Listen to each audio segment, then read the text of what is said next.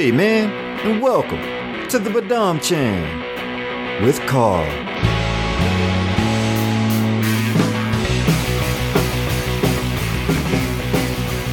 Howdy, my riders, and welcome to the Badam Chain with Carl, man. How y'all doing out there, man?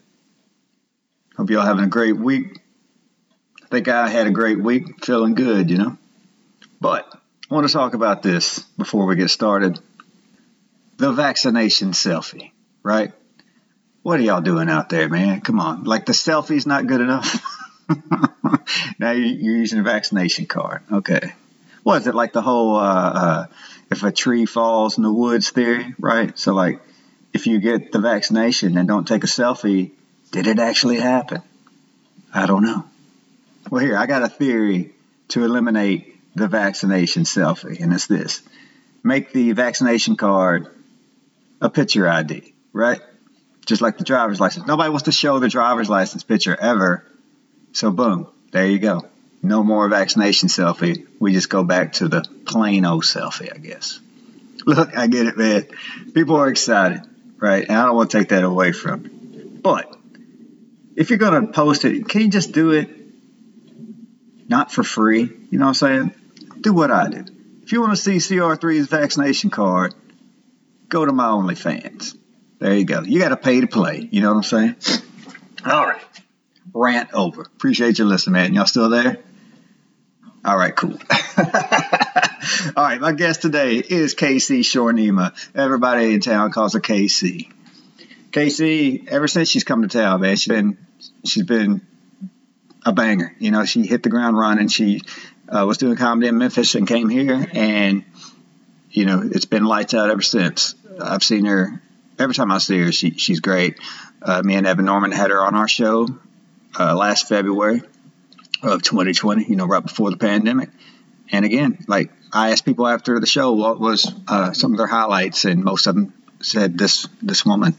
So there you go. That she gets my endorsement. And what follows is a great conversation, and I hope you enjoy it. So, ladies and gentlemen, without further ado, KC. I'm gonna start off with actually a song. I'm Native American, and it's our version of a famous Woody Guthrie song. I'm sure you guys know. It goes, "This land is my land. This land is my land. This land is my land. Get off of my land." I'm just kidding. I'm not Native American. I'm Asian. But I got you. Got you. I'm Asian. I date a white guy, and you knew that because you've seen porn. I date a white guy, and everything is cool except when we travel. I realized that when we're in Bangkok, all right, and I'm with a 6'2" white dude, it's really easy for me to look like a prostitute, but it's really hard for me to not look like a prostitute. Do you know what I mean? I don't know. There's nothing I can do when he's at the ATM that makes me look like I'm not a whore. I just don't know how to tell Thai strangers that this money's for the whore we hired together. I just don't know how to. I don't know. I just started leaning into it. I dress like a whore all the time. I was like, we'd be at the grocery store and I'm dressed like a whore. He tries to hold my hand. I'm like, pay enough, honey. Just. So I don't know, like, get out of here. The only place where I would let him hold my hand was at Thai airports, because Thai airports have these signs about human trafficking. They're like, please don't steal our women. It's really cute. And I love playing this game where he's holding my hand and I just start screaming, I don't want to go to America. I just want to stay here with my mom. Just to see what happens, and turns out they don't care about human trafficking. They let me go. KC, how you doing? Good. How are you? I think I'm okay. Still, I tell most people that, and yeah, it's still true. I think I'm okay. Nobody told me I wasn't. Yeah. So. There's no way to know. Yeah, now in the future, when you look back in your past, and you're like, you know what, I was okay. let's only hope. You know what I mean? Yeah. So how about you? How are you doing? I'm good. I actually, I got on this call a bit later than I thought because I got this email, and I'm like really big into falling for scams. Oh, you love it, huh? Yeah, I'm just so gullible. I almost just fell for a scam, and then Nick was like, "That you're an idiot." So what was it? It's just some email that's like, oh, I know one of your passwords, and I will send, basically, like, you need to send some money through Bitcoin. I know. It's so ridiculous. And I was like, maybe I do need to send some money through Bitcoin. That's a big heart right there. You know? Yeah. Like I went to just the drugstore in and out earlier today, and I don't know if this is relatable, but maybe. But like I was just hanging out outside for just a moment, and then immediately a guy came up, with the speech, "Hey man, can you help me out?" And then he said, "I need to buy laundry detergent for my family." And I guess I should have actually, and I didn't think about it at the time. I was like, "Oh, sorry, man. I actually didn't have cash or change." It's like, sorry, I can't help you out. But then afterwards, I was thinking, wait a minute, his clothes look cleaner than mine. You're asking the wrong guy. So hopefully, But then I thought, should I have actually bought him laundry detergent, or do you think? I don't know. I've done that before, where I was like, someone's like, "Oh, I'm hungry," and I was like, "All right, well, I have some food. Do you want it?" And people are like, "No." Yeah, I've had that happen too. Like here in the neighborhood, like I got some barbecue, and and it was like a go plate, and he had asked him, for money, and that's like, "Well, I have this." He's like, "Meh." Yeah. One time I had a new calzone that I got, and I was like, "Oh, hey, do you want this calzone? Because I haven't eaten it. I haven't touched it. I don't like calzones." Mm-hmm. And then she goes, "I also don't like calzones." And I was like, "All right, well, that's all I can do." So I tell you what, they're getting braver too. I don't mean to say they, but like, the people that ask for money. I remember a few years ago, not that long ago, this lady came up and asking for $5 from me and a friend. Uh-huh. And they're like, and my friend was generous, and he was going to help her out, and he got his wallet out, and she looked over, and she's like, "Oh, I meant $10." I was like, "Whoa!" I was like, "Well, it's inflation, I guess." Instant. Yeah. One time I saw this kid. He was very young. He was like 6 or 7, and he's just walking. And I was in Egypt, and I see him every day on my way to the metro. And then I was like, finally, "Fine, are you hungry?" And he goes, "Yeah." And then I was like, "Okay, I have time. We'll go to a restaurant." And then I was like, "You can order whatever you want, and I'll order whatever I want." Mm-hmm. And he orders this stuff. And then when he's done, he takes my hand, and then he's like, "There's a toy store over there." And I was like, "All right, well, I'm not going to get you a toy right now." But then later, because it's my like neighborhood and my street, his mom finds me, and his mom's like, "Don't ever feed him again. He has a family. We live in the apartment next to yours. He just took you out. And then he tried to get a toy from you." And I had to apologize to his mom because I was like, I'm sorry. Like, I didn't know. Yeah. I mean, you're just trying to do the right thing, or what you think's the right thing, This is kind of similar too, but I'm going to tell him, a friend of mine, hopefully he's listening. He said last Christmas, he was with his son, and they were in a shoe store, or like an Academy Sports, like a sports store. They were in a shoe section, and his son, wanted to buy these really expensive shoes. And, being a parent, he just said, "No, you don't need those. We can't afford those, and just put them away," kind of thing. This is around Christmas time. He said a little later, somebody pulled him to the side, and I guess overheard him say that they can't afford it, and gave him money. And he's just thinking, should I take the money? I'm not broke. I'm just trying to, teach my son a lesson about, like, you don't need everything you see. And they gave him money for shoes. So I guess he looks broke. I don't know. Yeah. I was like, "What'd you do with the money?" "What'd you do with the money?" He's like, "I spent it." No. Actually, there was a good story. He said that him and his son picked out I believe this is true. It's what he told me anyway, a charity to give it to. And so he taught his son about giving. Yeah. The spirit of giving. That's a good lesson, Yeah. And also, I guess the lesson is don't look poor if you have a child in a store, unless you want money around the Christmas time, I guess. Yeah. Although it does help to be like, "I don't have cash," because they'll believe you if you look poor. And they're like, "Okay, yeah." I've read this too. In California, I keep saying like homeless people aren't people. Homeless people have caught on, and now they're carrying around, and I applaud them for this, carrying around the credit card swipers. You know, so when people say, I don't have cash, they're like, oh, I have. Yeah. I take cards. They're like, this is my cash app. And you're like, okay, well.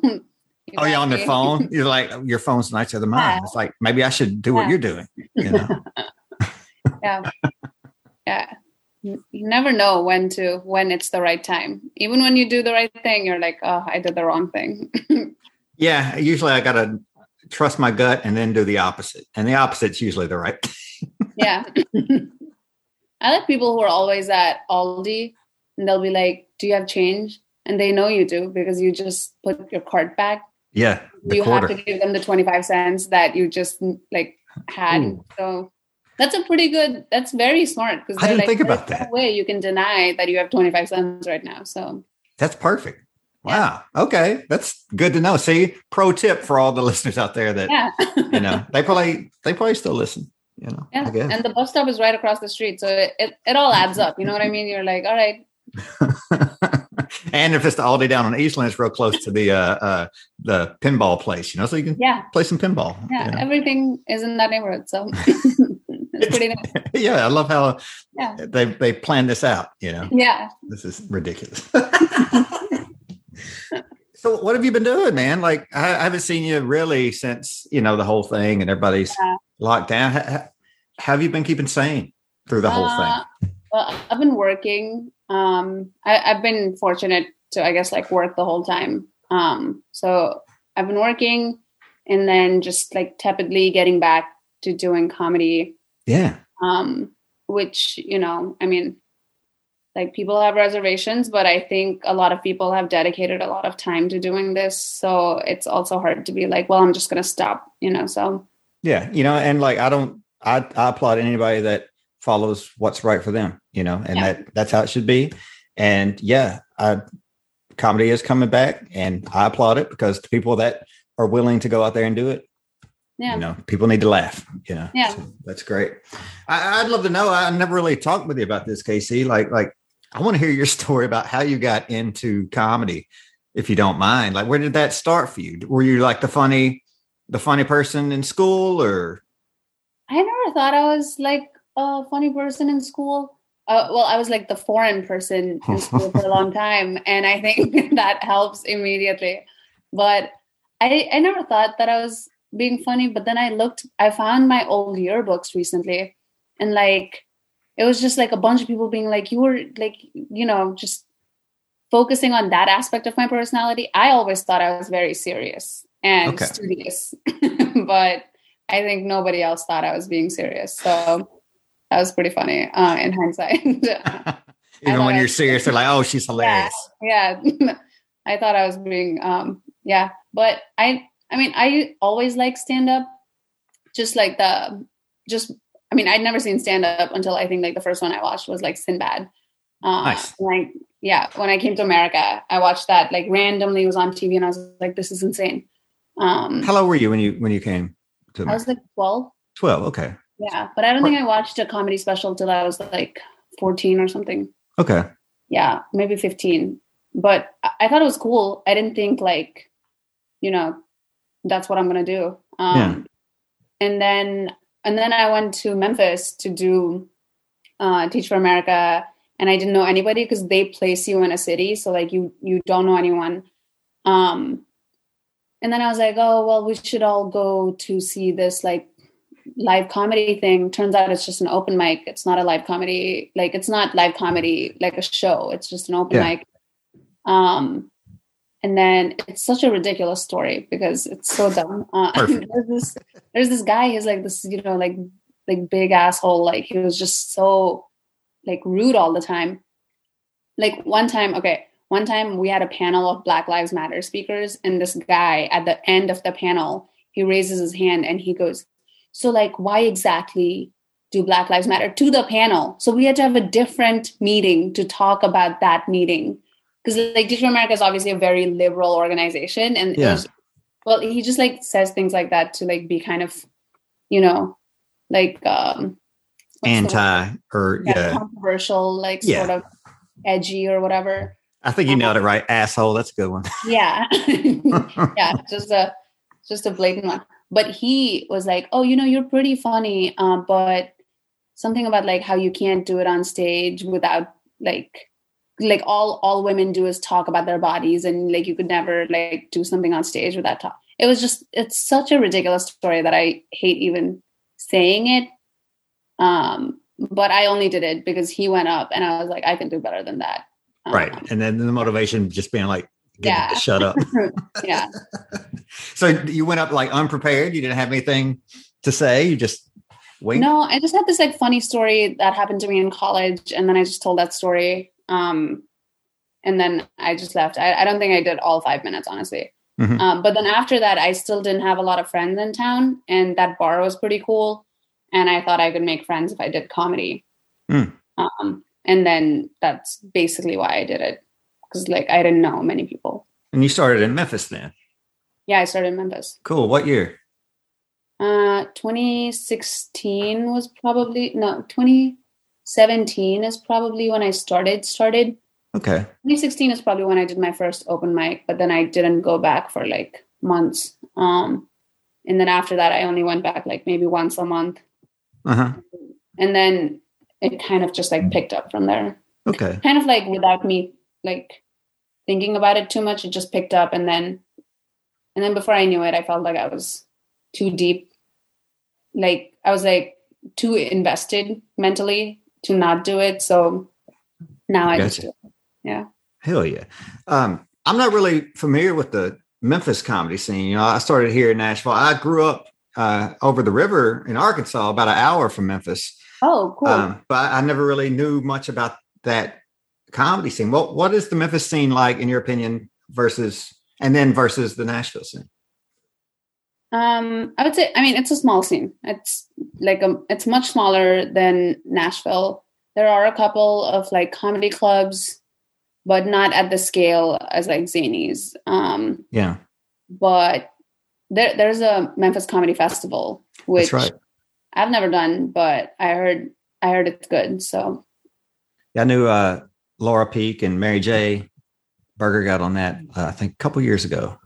Yeah, it's a good one. I think like I heard like the accommodations are really good. I only did comedy in Memphis for 2 years. And one of those years I was just, mostly trying to make friends, mostly not even trying to do comedy. So I got you. The next year I got more into it. Is there anybody in Memphis currently like doing it full time, be it on the road or anything like that you know of? Yeah, I think Richard Douglas Jones, he gets on the road like regularly, and he does, I think he's done like some showcases on HBO and stuff. So okay. Yeah, I'm just showing my naivete. I'm sure people are listening. They're like, "Come on, man!" Yeah. But no, I think to be fair, I think it is a small scene. Yeah.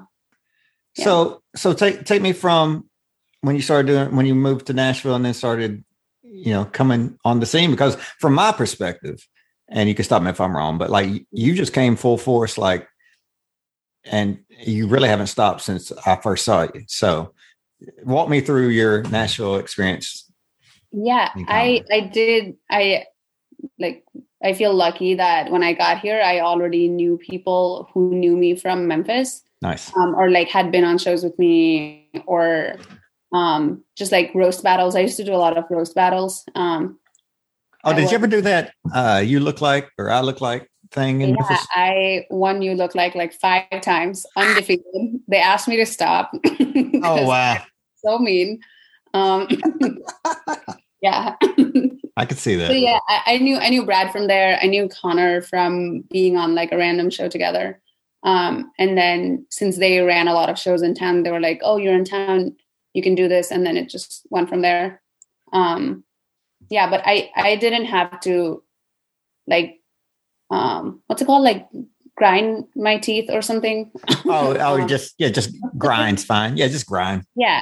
I did, like, I would always go to open mics and stuff, but I just mean like, I feel like when you move to a new scene, you definitely usually have to kind of like prove yourself and then you get on shows. But because like Brad and I actually did like the web series version of You Look Like that Craig Brewer shot with like the LOL network. So we shot that together. So yeah, when I came in, like I think they both thought I was reliable enough to put on a show. So cool. You know, it's funny that you would do well at the roasting. You know, tell what people look like, because I only said it because you are like very good at roasting yourself. You know what I mean? So like anybody that can roast themselves, like you have an edge on anybody. You know what I mean? Because some comics don't like doing that to themselves, but if somebody has the humility to make fun of themselves, then it's game on. You know? Yeah, I also think people were like, I think people assumed that I wouldn't say some of the things that I would say, you know, and like they would come in like not wanting to go too far or something. And I feel like when you look like me, you can go as far as you want, just saying crazy stuff. Because I feel like there's a sense of punching up when you're like a small, you know, like brown Asian girl, like you're punching up in most scenarios. Whereas like a lot of people I would go against, they'd be punching down, which kind of made them look like maybe, I don't know. I think they thought they were going to come off as mean, but I was not afraid to come off as mean. So yeah. And it took them for a loop, I'm sure. Yeah. When did you start really writing instead of just going up winging it? When did you get serious about writing? Because your writing style, I've seen it evolve just from what little I've seen you, you know. Yeah. Do you dedicate a lot of time to writing, or is it, where do you get your inspiration? I try to write when, like, I feel like it's mostly not like setting down a time to write. I like to get obsessed with one joke or something, and then I will kind of replay that joke that I have that's not working. I will try to replay it in my head as I'm like doing other stuff. Like if I'm trying to fall asleep and I can't, I'll just replay one joke in my head again and again and again until I feel like there's something. So I never I still don't just put aside like 2 hours or whatever in the day and sit down to write. But I am always like in the back of my head, always like have like one thing I'm trying to work on and then like find something that's going to work for it, you know? You know, one thing that really struck me, and like I knew about your self-deprecation humor, I knew about some of the jokes you had, but one thing that stuck with me since the only one time I've seen it was I think it's a bit about a raccoon, right? Oh yeah. and so like the way you expanded that, it got really, really, and this is a compliment, it got really goofy. Yeah, you know, like really out there, and just like you took it out to the absurd, and I've always loved the absurd. Please tell me that's something you would try to do again, because I felt like you really hit something with the absurdity of that joke, you know? Yeah, I like absurdity in jokes a lot. And I think a lot of things I say that aren't absurd are still like tongue in cheek enough to like feel absurd to me. Like I will say a lot of things on stage that are, I think a lot of people would interpret as like straight up like conservative or something. But I think like there is an absurdity to me saying things like that I think is why people are laughing, you know? I hope that's why people are laughing, not because they're like, oh, this girl, she's a Trump supporter. But yeah, I like the absurdity of things. I definitely feel like that's one of those jokes. It has like a pretty much 50-50 success rate. And I don't know why I don't use it anymore, or like I don't use it right now because it has a 50-50, and I've been trying to like switch tags, and I've been trying to like do different things to it. And it always seems like it just depends on if the audience is like, I'm on board. Yes. Or if the audience is like, I'm not on board, I'm just sitting there talking about something that makes no sense to anyone. So no, it very much is based on audience. And I say keep it because I love the absurd. And I've noticed with other comics in town that do absurd jokes, the same success rate. You know, I've seen them bomb, and I've seen them kill with the same jokes, which is true, I guess, with all of them. But yeah, the absurd stuff, the real insane stuff, it's always a 50-50 shot, I'm sure. Yeah. You came to Nashville, you're starting to do some of the independent shows with the guys that have been putting them on. At what point did Zanies start becoming part of your, not routine, but when did you start doing zanies? So Laura and Brad used to host a brunch show, and they picked me up. And then Lucy saw that and she put me up for one of those showcases. It was like Yazoo night or something. Mm-hmm. And at the end they do like a competition it's like a small thing. It's just like audience, like clap or whatever. And then I won that one. So I got to come back the following month. And then after that, it's not like I was getting like regularly booked or anything. I mean, right. That's why I don't want to say routine, it's like, I don't want to say, oh yes, it's exhausting, Yeah. And I think that's, since Zanies is open like 7 days a week now, since then it's more routine because they have like more showcases. So they have like more spots. I gotcha. So since then it's been more regular, but yeah, for a while I would just go from time to time for a showcase or like a one-off show or something. Yeah. I've heard that similar trajectory too, where somebody wins like a showcase, then they get invited back, and then it just kind of starts. Everybody's path's different, but I think it's important information for the comics up there that may be, looking to hit zanies, which I would assume is a lot of them. Do you have any advice being for anybody that wants to get on that stage? I don't know if I'm in any position to give advice. Well, everybody's different, and I know everybody's path is different. But it's like the most I think anytime you go up, you should try to give your 100%. Like sometimes people will like kind of try to like throw in their new stuff or they feel like they've done the same jokes like too many times in a row, and people have this like huge pressure to come up with new things and then put that new thing. That's great. I don't know if like the first time you're doing zanies, I don't think that's the time for you to. The first time you do zanies maybe is the time for you to do your A+, no matter how many times you've done those jokes. Right. Like nobody, like trust me, no one in that audience knows you. And probably even if you kill it, they're not going to remember you for very long. You would have to show up like 3 times in front of the same person before they would remember you, So right. Just like, don't worry. And then you know what? The second time you do zanies, do 100 again. Okay. Because there is no point. The crowd is not the same. Even if 3 people in the crowd, 4 people in the crowd are the same, you're doing it for the whole crowd. So just do your A+ all over again. And then maybe when you keep, going back again and again, then you can do whatever new materials, however you want to do it. Yeah. But just bring your best game every time. I feel like it sounds like so obvious. But I think a lot of people are worried about feeling like they're only doing the same old material. And I think there's a lot of stigma. Like I've heard a lot of comics be like, oh, he's been doing that joke for like 4 years or whatever. And I'm like, yeah. And you know what? For 4 years, it's been killing. So let him do it as long as he's working on something else as well. Casey, do you have like any goals for comedy?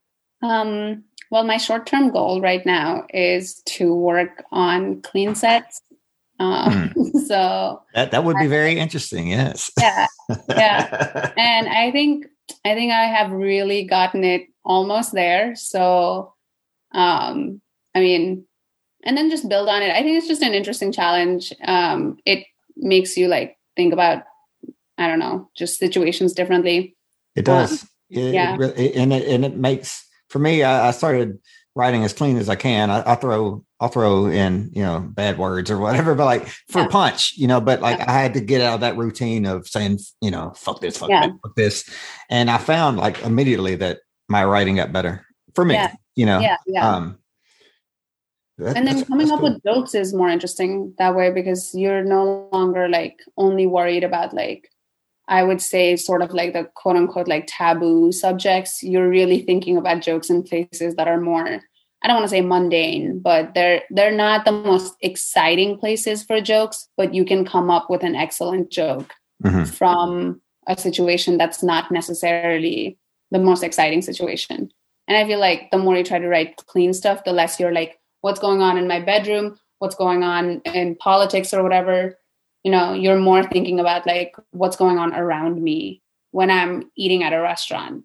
So I feel like you are forced to think about jokes from there, which is interesting. And that makes them so much more like unique to the person too, because everybody's experiences are so different. For me, like writing, I forget about a lot of those simple things, you know. Right. So like I find that like some of the easiest stuff to write is like half truths, you know, and like or full truth, but it's so ridiculous that it works.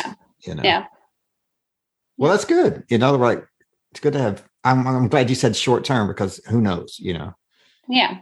What the thing is. It's good to have like monthly goals, or 2 months or whatever. It's good to try to grow in like the everyday kind of situation. I've been trying to get better at that. You know, like willy-nilly, I was at McKay's the other day, and I've been getting into watching comedy again. I stopped watching comedies for a long time because I was one of those that was thinking, I'm gonna hear a joke and then it's gonna be in the back of my head and I'm gonna write the same joke. So I stayed away from it until recently, because I'm not doing shows or anything or open mics. I'm like, well, let me go back to comedy. And I've been having such a blast watching stuff I missed out on, a lot of stand-up specials. But anyway, I was at McKay's doing, going through the stand-up section, and right above it was like a journal. I was like, oh, cool, a notebook. I need a notebook. Mm-hmm. And I looked, and it was like a personal growth journal. I was like, all right, I'll take it anyway. Oh. And so I've never messed with one of those. Uh-huh. But so it has like, daily goals, and it tracks your sleep, and it tracks how much water you have. And I started doing that like a week ago. And I've been putting daily goals, and it makes you write your long-term goal every day so you can keep telling yourself that. And what's your goal for tomorrow, and you see if you accomplish it. So do you feel different? Like do you feel differently about anything since starting that? I am a Republican now. Well, no, I need that journal, and so does everyone else, because right. No, I do feel really good. Like I needed something to like get my thoughts organized. And now like every day I know, well, I'm going to try to do this tomorrow, and now I'm holding myself to it. So it's really good for the self for me right now. And it's good to have, for anybody, I would think, to have your goals written down so you can look at them and constantly remind yourself, this is the goal. Don't forget, this is the goal. Yeah. I had one of those like happiness journals or like gratitude journals or something. Mm-hmm. So I am, it just makes me feel like I was sad, but I was sad, and I got a gratitude journal so I could feel better. And it helped a lot. Honestly, I would write like 3 things I was grateful for when I woke up, and then 3 things I was grateful for from the day. Yeah. And then a couple of things I might do differently if I could like redo the day. And that's just to kind of like, I guess remind yourself that things, weren't that bad or weren't that, or what you can do differently the next day. Mm-hmm. And it actually helped a lot. That's great. Like I'm a cynic. I'm sure you might be a cynical too, but like I've always seen stuff like that. I'm like, not for me. I don't need that, but somehow I took this as a sign. It's like, well, it's right in my face. I want to try it. And it's been working for me too. So like, hey, I applaud people that do things. I promote it, Definitely. I think, I honestly always thought it was really like such an eye roll when people were like, well, what are you grateful for? And it's so, like nothing. I'm not grateful for anything. But then when you start to like sit down and think about the things you're grateful for, you kind of start to see a pattern. And then it makes you realize like, what things are important. Like almost every day in my gratitude journal, it'd be like the small things like coffee that, Nick made or something. And then you're like, this little routine makes me happy every day. And that's like one of those things you kind of take for granted. But then when you see a pattern emerge, you're like, oh, that's a really important pattern in my life, Yeah. And so you keep it, keep the positivity in there. Yeah. Well, I don't know where the journal is anymore. But you're still happy. So it must have worked. Yeah, right? But it worked for a while. Well, I got one final question for you, and feel free to take your time to answer this one. I was curious, and this question came up just out of the top of my head. How does it feel to be the funniest comedian in Nashville? Oh, wow. Okay. Take your time. I don't know. Who should I ask? Who do you want me to ask? No, your stuff's so good, and you're so funny that like you've always been one of my favorite comedians to watch. Thank you. And like you said, I've never seen you take it for granted, and you always got banger stuff. And thank you. Keep it going. KC, where can people find you on social media if you would like them to follow you? They can find me on Instagram at Shornima KC, SHORNIMA KC. And that's it? Yeah. Cool. All right.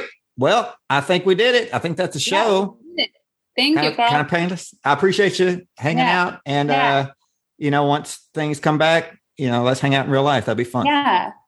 Yeah, I'm excited. Okay. All right. I'll see you later. See you later.